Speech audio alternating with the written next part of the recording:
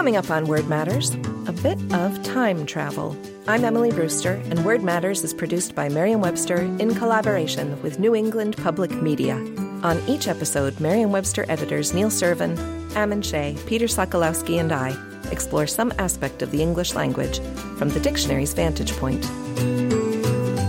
Scroll down below the definition at an entry in the Merriam-Webster.com dictionary, and you will see the phrase first known use followed by a year or century. What precisely does it mean? And how do we determine just what follows the phrase? Today, we have Ammon Shea and the inexact, exacting art of finding the earliest uses of a word. Mark Robinson wrote in with several questions, but one of them was such an interesting question that we really feel like it deserves a fuller examination or explication. The question he has is, when you talk about the earliest appearance of a word, is that something you search digitally, or do you have large rooms full of old dictionaries? And the answer to that, of course, is both, and many other things as well. And it raises this very, very interesting question, which is, what does it mean when you see in a dictionary that some date is the first known use of a word? It's something that I personally feel is one of the most frequently misinterpreted bits of information in all lexicography. In that sense, I think represents a failure on the part of dictionaries to effectively communicate the information that they are trying to provide. And one of the roles that dictionaries have, not all dictionaries, but especially unabridged, or most dictionaries, most modern comprehensive dictionaries, one of the things that they try to do is, in addition to defining the word, is to provide other forms of information about it. Etymology, usage labels, etc. Among those pieces of information is when the word came into use. And this is a very tricky thing for lexicographers because the answer to almost all cases of when did a word start being used is we really do not know. There are a few where we can kind of narrow it down, and we associate, for instance, television with the advent of the television, a number of words relating to the railroad with railroad. However, even in cases like that, televised comes up well before televisions were invented. Telephone comes up well before telephones were invented. The word may predate the actual thing. Spaceship came up well before we had spaceships, so they're not directly tied in all cases. We do the best with the tools that are available to us, and as time moves on and technology changes, those tools that are available also change. Let's just talk a little bit about the kind of the history of chronological dating in lexicography, because what could possibly be sexier than that? So, I mean, this starts really in the 19th century with, of course, the Oxford English Dictionary. Yeah. And it starts at the very beginning of the Oxford English Dictionary, which was a speech that Dean Trench gave to the Philological Society, which was calling for the creation of this new dictionary. On some deficiencies? Is that what it's called? On some deficiencies in our English dictionaries. This was the plan for the cry of the need for what was to become the Oxford English Dictionary, and initially was the New English Dictionary based on historical principles. And one of the things that Trench was saying is that in order to have this comprehensive dictionary, we need to define all the words. And whenever possible, we need to establish the earliest use of when a word came into our language. And he had a very direct way of how to do that, which is that we just need to read all of the books that were ever written. Easy. Right. Very Victorian kind of hubristic approach to this grand intellectual feat. And they did a great job. The Oxford English Dictionary is, among many things, this monumental, splendid attempt to chronicle the language, and not just in meaning, but in date. But how do you find out when a word came into play? You just read books, and when you find it, you note an early date. The date of the publication of that book. Right, and then you look in earlier works and so forth. But there are a lot of problems with this, and one of the problems is that they were largely reliant on volunteer readers. And volunteer readers, unsurprisingly, like to read books, as opposed to, say, shipping manifests. In a lot of cases, you are more apt to find early uses of words in, like, inventories or things like that than you are in, say, Shakespeare. Because so much writing was bureaucratic Absolutely. In the period before general literacy. Right, or scientific. And if you can read King Lear, or if you can read a scientific treatise, most people will go for King Lear. And so you get an overrepresentation of literature. Everybody here, I believe, has worked on dating for Merriam. I was a dating editor on the 11th Collegiate. That was my primary job for a while. I have not, really. I have researched dates when I'm writing articles, but I have never worked as a dater. I have not particularly applied myself to the work of dating. Well, it's so much different now because in the 18th, of course, the 19th, and for almost all of the 20th century, it was entirely, you would read things and you would make notes of this. And with the kind of rise of digital sources and as optical character recognition and things like that have improved, there are so many different ways that you can look for specific dates. And there are databases that are devoted to science, databases devoted entirely to newspapers, genealogy, art, all kinds of things.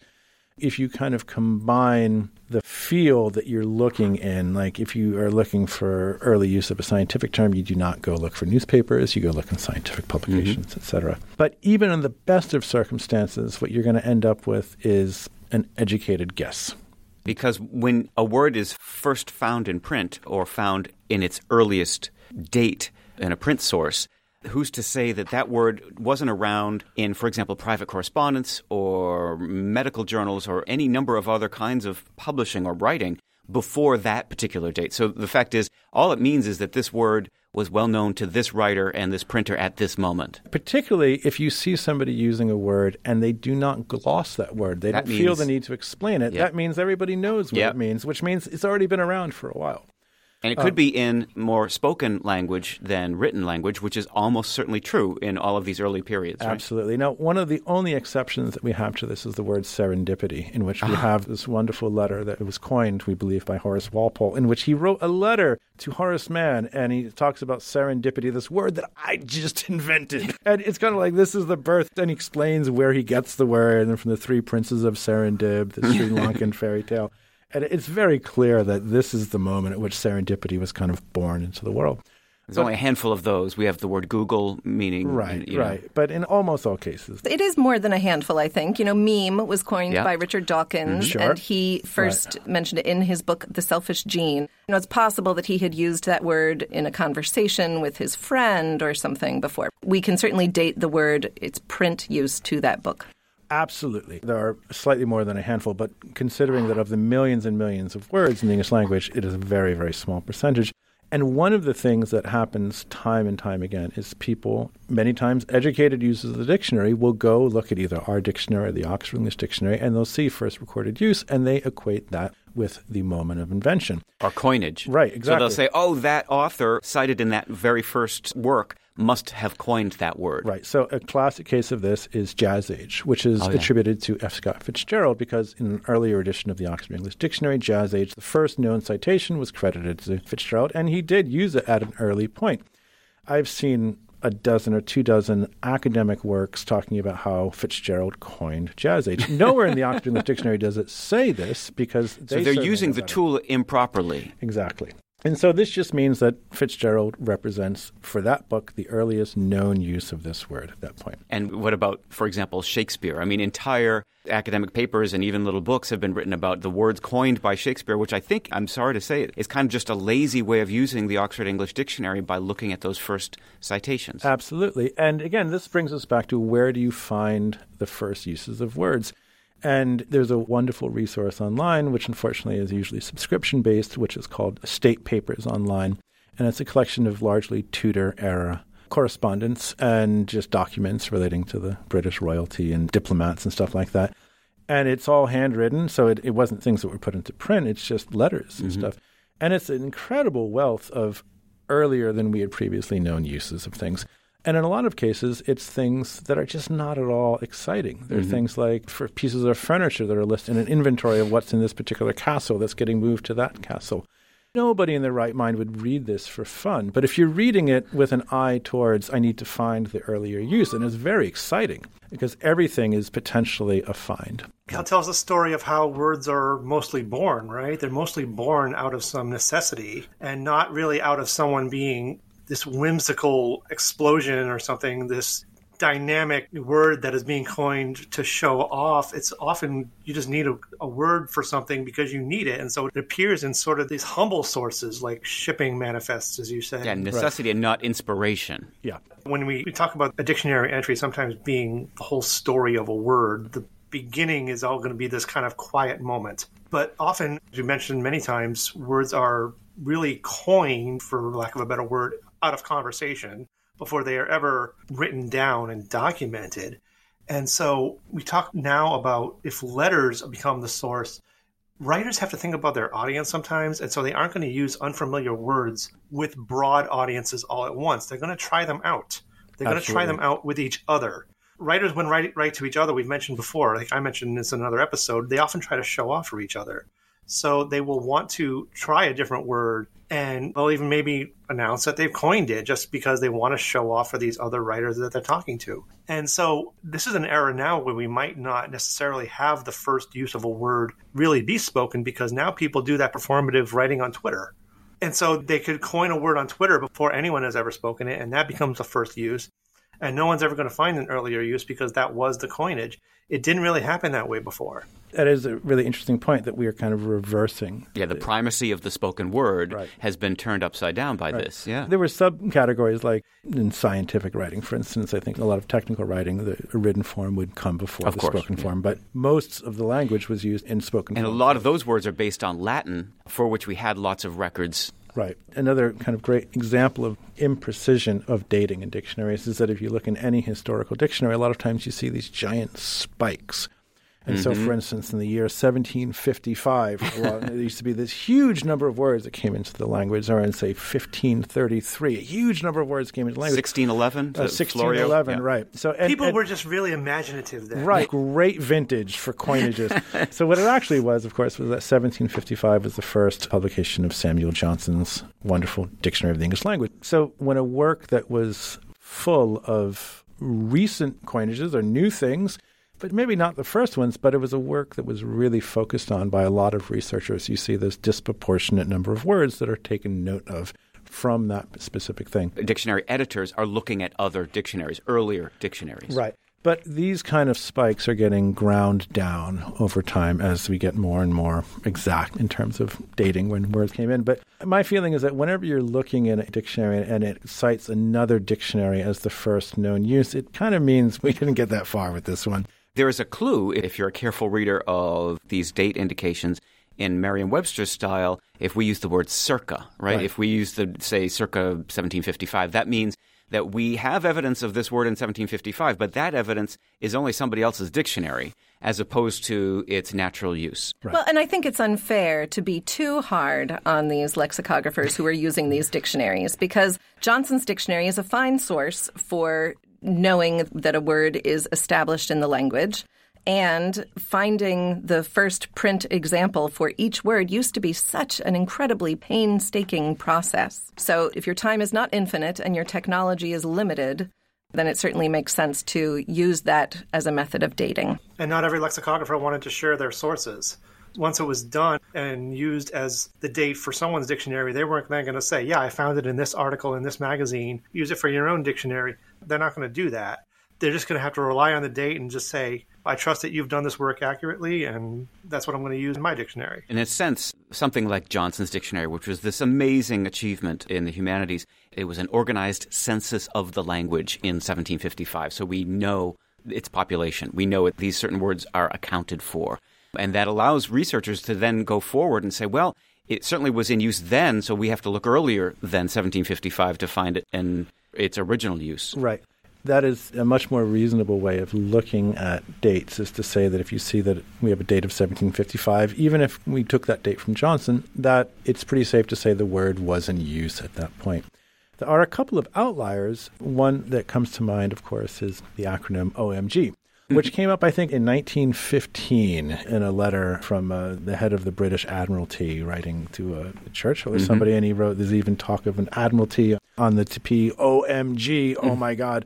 He uses it very clearly, but then it really disappears for another 80 years. So if you see OMG in use from like 1915, that doesn't mean that it was actually in use throughout the 30s and 40s, much as we would like to think that that's the case.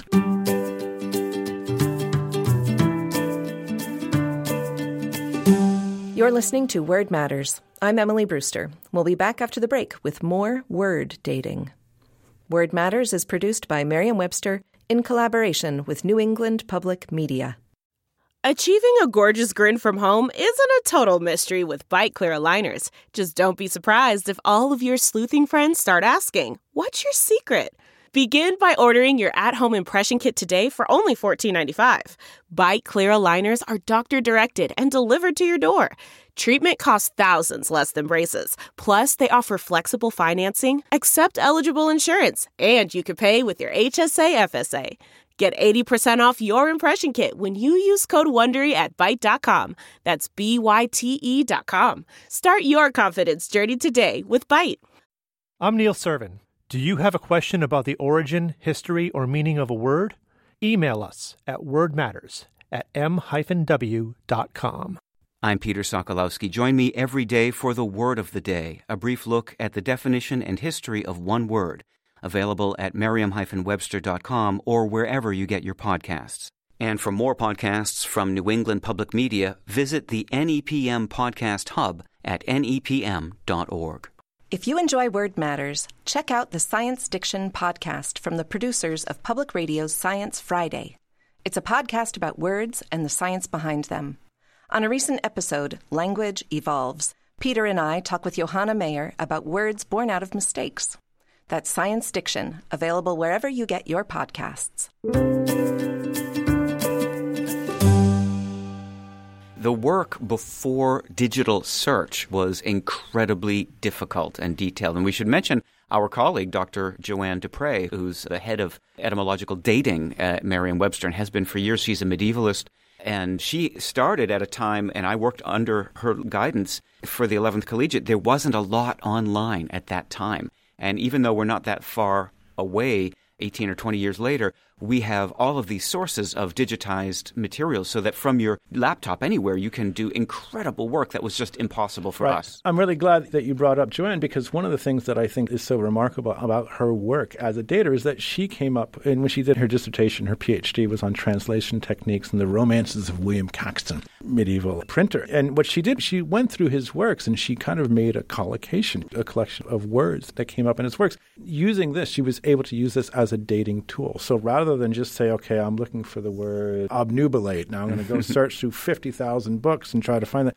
She made a much more comprehensive way of searching, which was obviously pre-internet. She wrote this in the early 90s. It was a very, very effective tool. So you know that if everything from Caxton is early 16th century, and if it shows up in Caxton, that means you're definitely coming from that date range. And that's a very, very effective way of pushing dates back in large groups. And it shows that part of doing this job well is really intelligent searching. It's sort of knowing where the target is likely to be and then spending your time on that target. Now, there are some really fun anti-dating. Anti-dating is when we uncover an earlier use than the use that is currently known. That's anti with an E. Anti meaning before.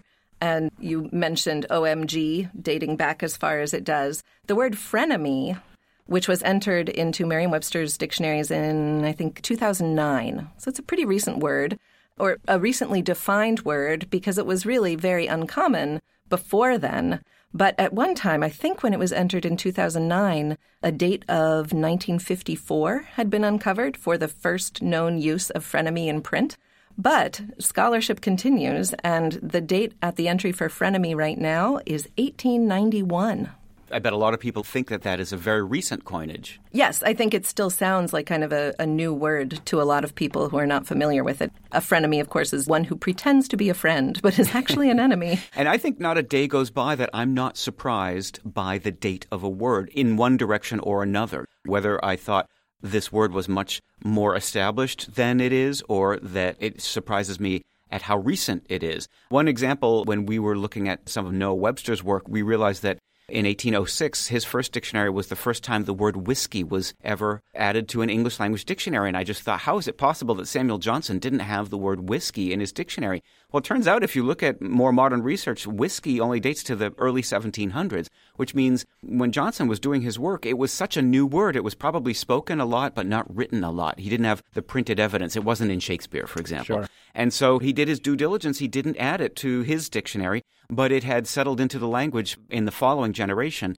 and that's why Webster did. And so again, these words and their dates help us locate the cultural story that's broader than just the linguistic story. A classic case of that is the word online, which we think of as this real hallmark of the modern era. And we've dated that to 1950 in a book titled High-Speed Computing Devices. Oh, wow. And very clear, the question of whether online or offline operation is more suitable can be determined, et cetera. I think illustrative of not just the fact that words are older than we think, but also that the technological revolution that has caused our digital age is much older than we think. Because the ideas were there, and therefore the words were there. Even though we didn't have an internet browser at that time, the seeds of the technological revolution were certainly sown. There's something else about this which I think as a footnote, which is the sort of business side of this. The Merriam-Webster tradition of having a dictionary entry presented in chronological order is a long one. In some ways, it resembles the Oxford English Dictionary that shows the word's history in chronological order. For that reason, for the whole 20th century and back to the first revision of Webster's work, the dates of first use were known to Merriam-Webster, but they were not shown in the dictionary entry. They were simply known in the office in order to orient the entry, in order to make the first definition be the oldest one, which was our former policy, and the policy of the great unabridged editions, the second edition and the third edition, for example. And there was a business meeting at one time in the late 1970s at Merriam-Webster in which, among other things, there was a cost-benefit analysis, and the editor-in-chief was presenting his staff's work to the businessman, the president of the company. And the president of the company said, well, what is this dating? I don't understand this. And the editor-in-chief said, well, we need to know the first known use of every word in order to orient the definitions in the correct chronological way. And the president of the company, who was a salesman, someone from publishing, but not a lexicographer, said, wait a minute. You mean to tell me that you expend energy and intellectual effort in finding a date, a number for every single entry in the dictionary, and we don't present it in the text of the dictionary? Because at that time we didn't. And the answer was, that's correct. We do it for research purposes only, because we can't be sure that that date really means the coinage of this term. We think it represents as best as we can the first known use of that term. And the president of the company said, I don't care.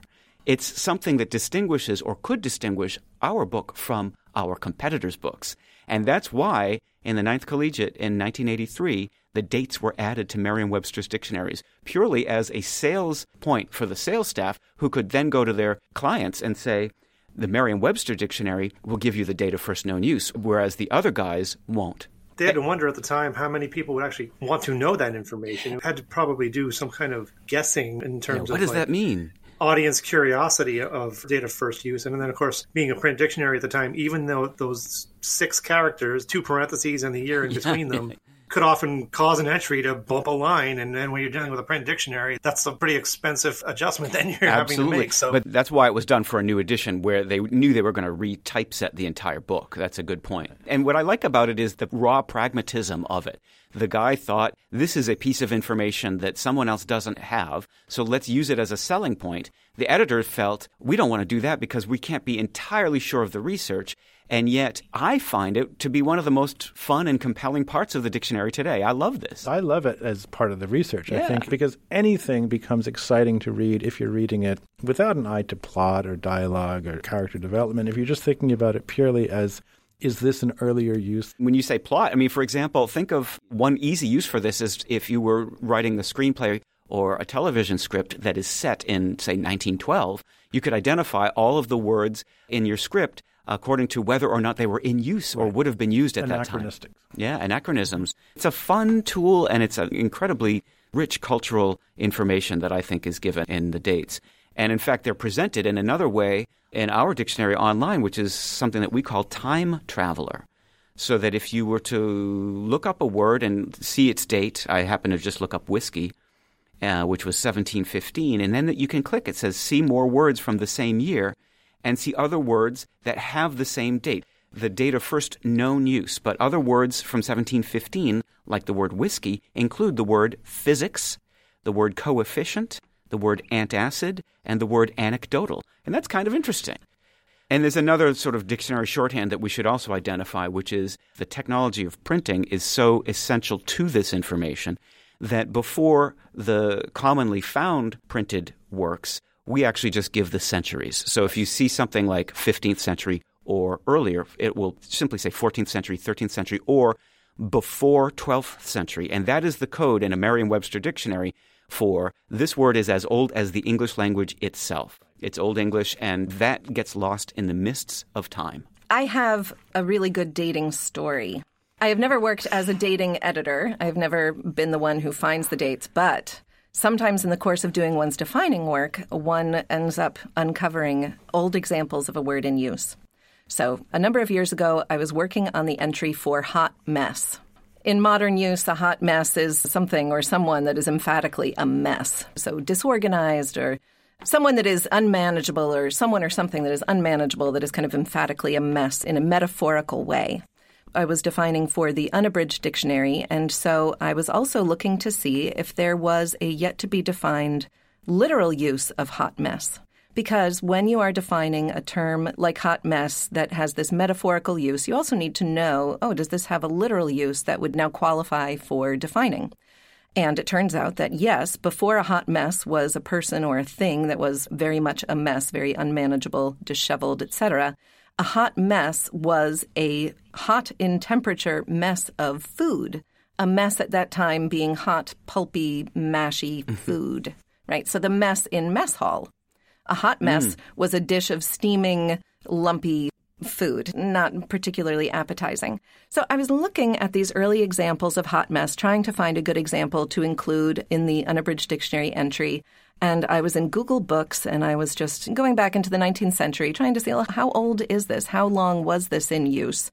Because also another thing that I as a definer do is provide a summary of the evidence that I find. And so I wanted to be able to say how old this literal use of hot mess is, approximately. I was not looking for the very earliest example. But in my searching for examples of literal hot messes, I found an 1899 example of a metaphorical use of hot mess. It was in the Monthly Journal of the International Association of Machinists, and the machinists were apparently on strike, and this writer in this journal was complaining about the lack of public support for the workers who were on strike. And he wrote, "If I say the public would only stop to consider this before forming an opinion because the wage earners might win, but no, they believe everything they see in the newspapers.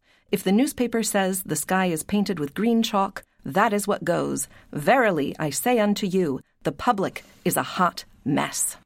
I can't even tell you how thrilling finding that example was. It is really like one of my top lexicographical experiences was uncovering this very old use. Verily, I say unto you, the public is a hot mess. That is a spectacular example. I had one that was similar to that when I was dating the early use of a word that we probably will not typically say on air. And it doesn't matter because I found an antedating at the time in an unwritten form.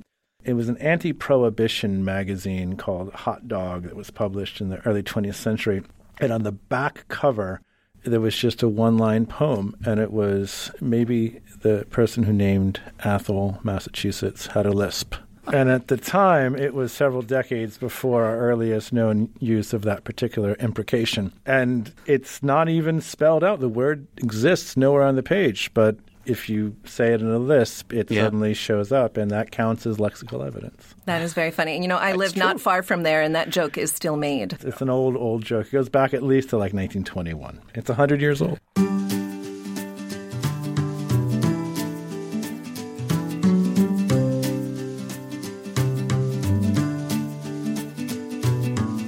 Let us know what you think about Word Matters. Review us on Apple Podcasts or email us at wordmatters@m-w.com. You can also visit us at nepm.org. And for the word of the day and all your general dictionary needs, visit merriam-webster.com. Our theme music is by Tobias Voigt. Artwork by Annie Jacobson. Word Matters is produced by John Voci and Adam Maid. For Neil Servin, Ammon Shea, and Peter Sokolowski, I'm Emily Brewster. Word Matters is produced by Merriam-Webster in collaboration with New England Public Media.